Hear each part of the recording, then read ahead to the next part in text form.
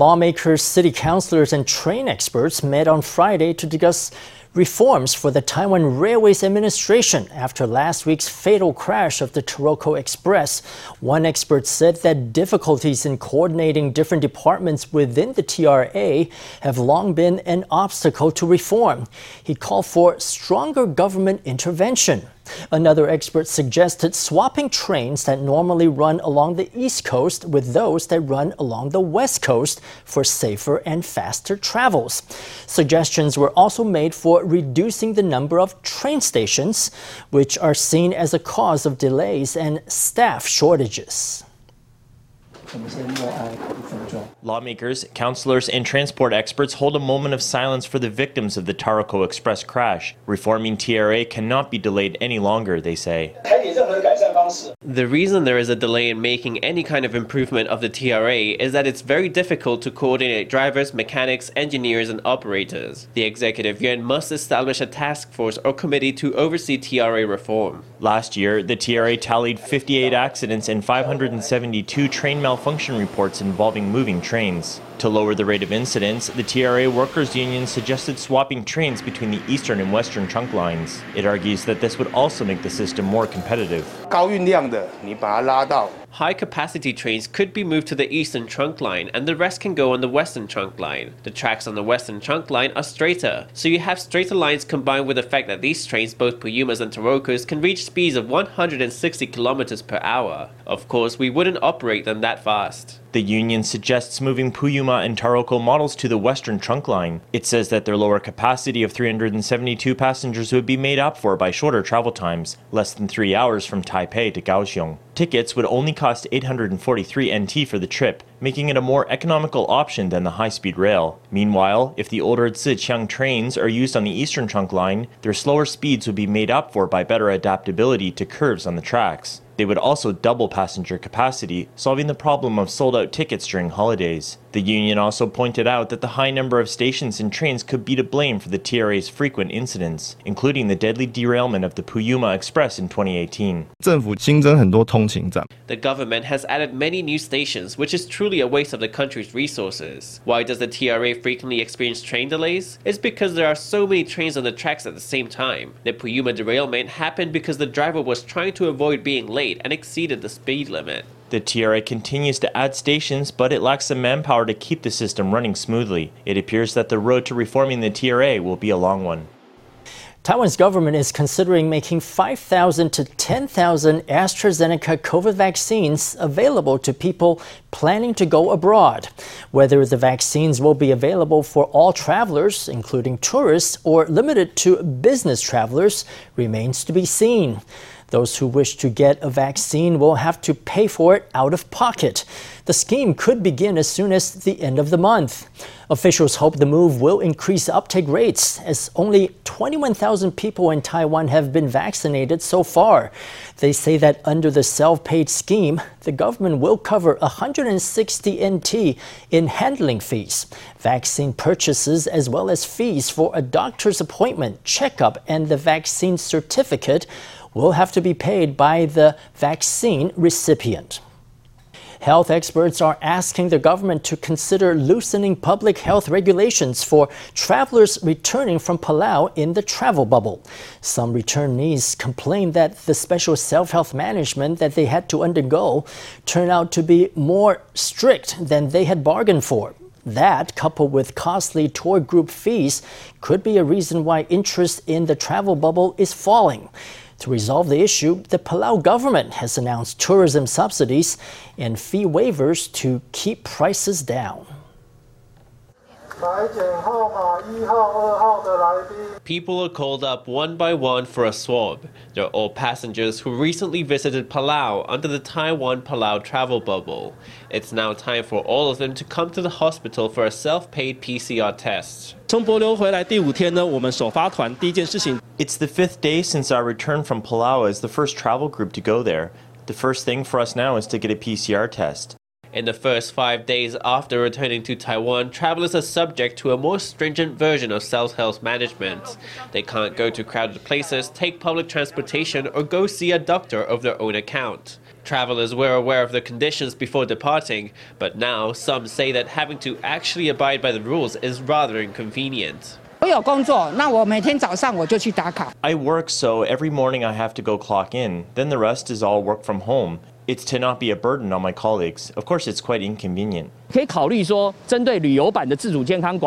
the post-travel self-health management, I think the government could consider changing it to 5 days of regular self-health management.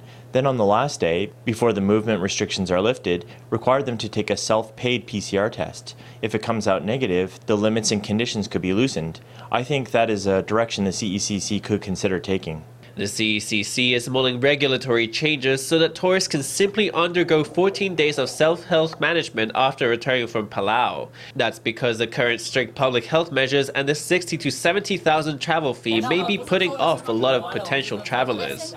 The second flight to Palau carried only 10 passengers.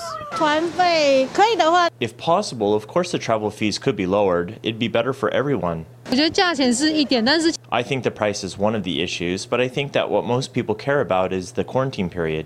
Meanwhile, the Palauan government is loosening public health rules in the island. On Thursday, it announced it would lift a cap that limits flight and hotel occupancy to 70%. Travelers will also no longer have to pay a 500 NT service fee for the Traveler Verification Center. In hopes of lowering tour fees, the Palauan government has also launched subsidies of $25 per person so that visitors can go to attractions such as the Jellyfish Lake. Meanwhile, China Airlines has lowered the price of its flight tickets in hopes of attracting more travelers. It's joint efforts from every direction so that the travel bubble doesn't burst. When the pandemic struck in early 2020, many businesses went into crisis mode as closures hit, restrictions went up, and revenue dropped. In Hong Kong, one Taiwan-owned furniture company decided to reinvent itself as a maker of boutique face masks. Its concept of colorful, quality PPE took off, and today it's a regional brand that's recently launched a base in Taiwan.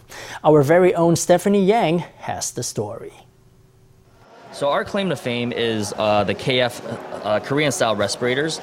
It's pandemic protection. It's also a fashion statement. This colorful 3D KF Korean-style respirator mask promises a more snug fit and a look that turns heads. It's a creation by Mask Lab, a PPE startup that got its start in March 2020. We started in Hong Kong, but our family's background, we are originally from Taiwan. A year ago, when we first started, materials were extremely difficult to come by. Even the machines. Luckily, we had some connections in Taiwan, so our initial machines were all from Taiwan.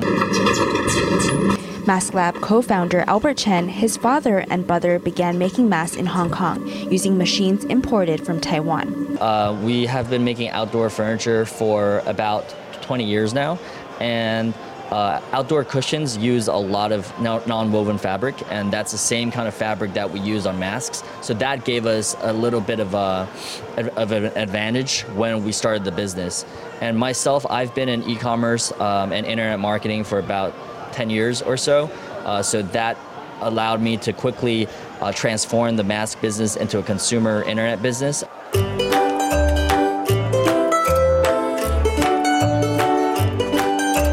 The new mask business was a hit. It made a name in boutique patterns rendered with state-of-the-art printing technology. Mask Lab cooperated with Hong Kong, French, and Taiwanese designers to launch eye-catching prints. They began getting so many orders from Taiwan that they set up a factory in Zhanghua to supply the domestic market.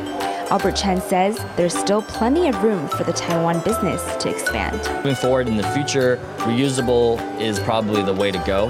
There's a lot of environmental concerns with using disposable masks. And since coming to Taiwan, we've been partnering with Taiwanese artists and Taiwanese celebrities here too, and creating their own designer series. With the pandemic still raging, PPE is a thriving market, and many companies are riding the wave. Taiwan Baihe, a shoelace and elastic tape manufacturer, now makes a mask necklace that can be worn around the neck. Meanwhile, Makalot Industrial, which makes yoga leggings and polo shirts, is working with 5 other textile manufacturers to make isolation gowns and other protective equipment. Formosa News, Stephanie Yang, Li Qi in Taipei. Taoyuan will soon get additional medical facilities for higher education.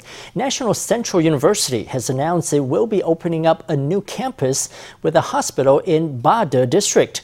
It will focus on preventative and precision medicine. The campus is expected to be completed in 2027. Meanwhile, the recently merged National Yangming Jiao Tong University is planning a development for a 3-hectare plot in Qingpu.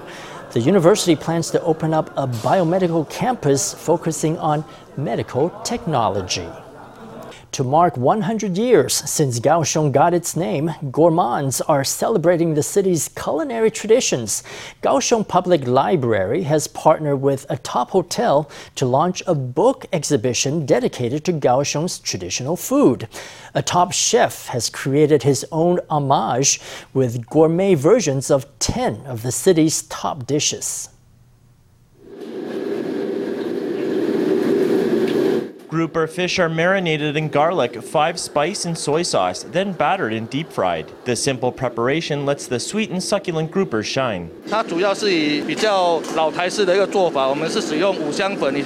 It's based on old Taiwanese style cooking methods. We marinate it in 5 spice and garlic, and that gives it a very nostalgic flavor. The skin is really crispy, but the meat inside is just the right kind of firmness. You can taste the freshness of the fish. Mullet roe from Chieding District, cucumbers and white radish go into shallow fried egg wrappers, making a perfectly balanced appetizer. First, the strong seafood taste hit me, and then there was the radish and cucumber, which make it less overwhelming. And there's the egg skin on the outside too. It's a special flavor. From chicken and fish to squid, every dish on the menu is prepared in the old Taiwanese style, using fresh local ingredients from Kaohsiung.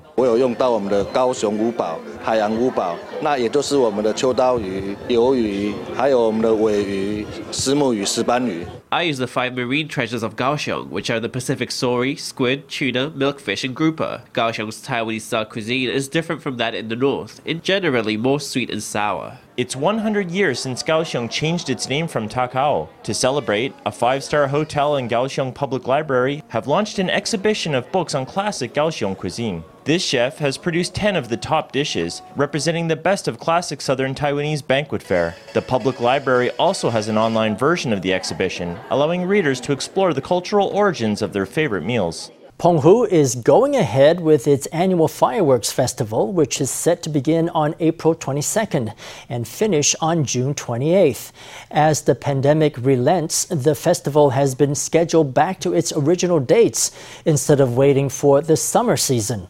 The outlying county has scheduled 23 fireworks shows this year. 7 of them were designed by the county itself, and 8 were created in cooperation with a social media company. The shows will feature light shows with 400 drones alongside traditional pyrotechnic elements. Revelers can enjoy the delightful show at several locations in the county, including Guanying Temple Park and the islands of Qimei, Jibei, and Wang'an.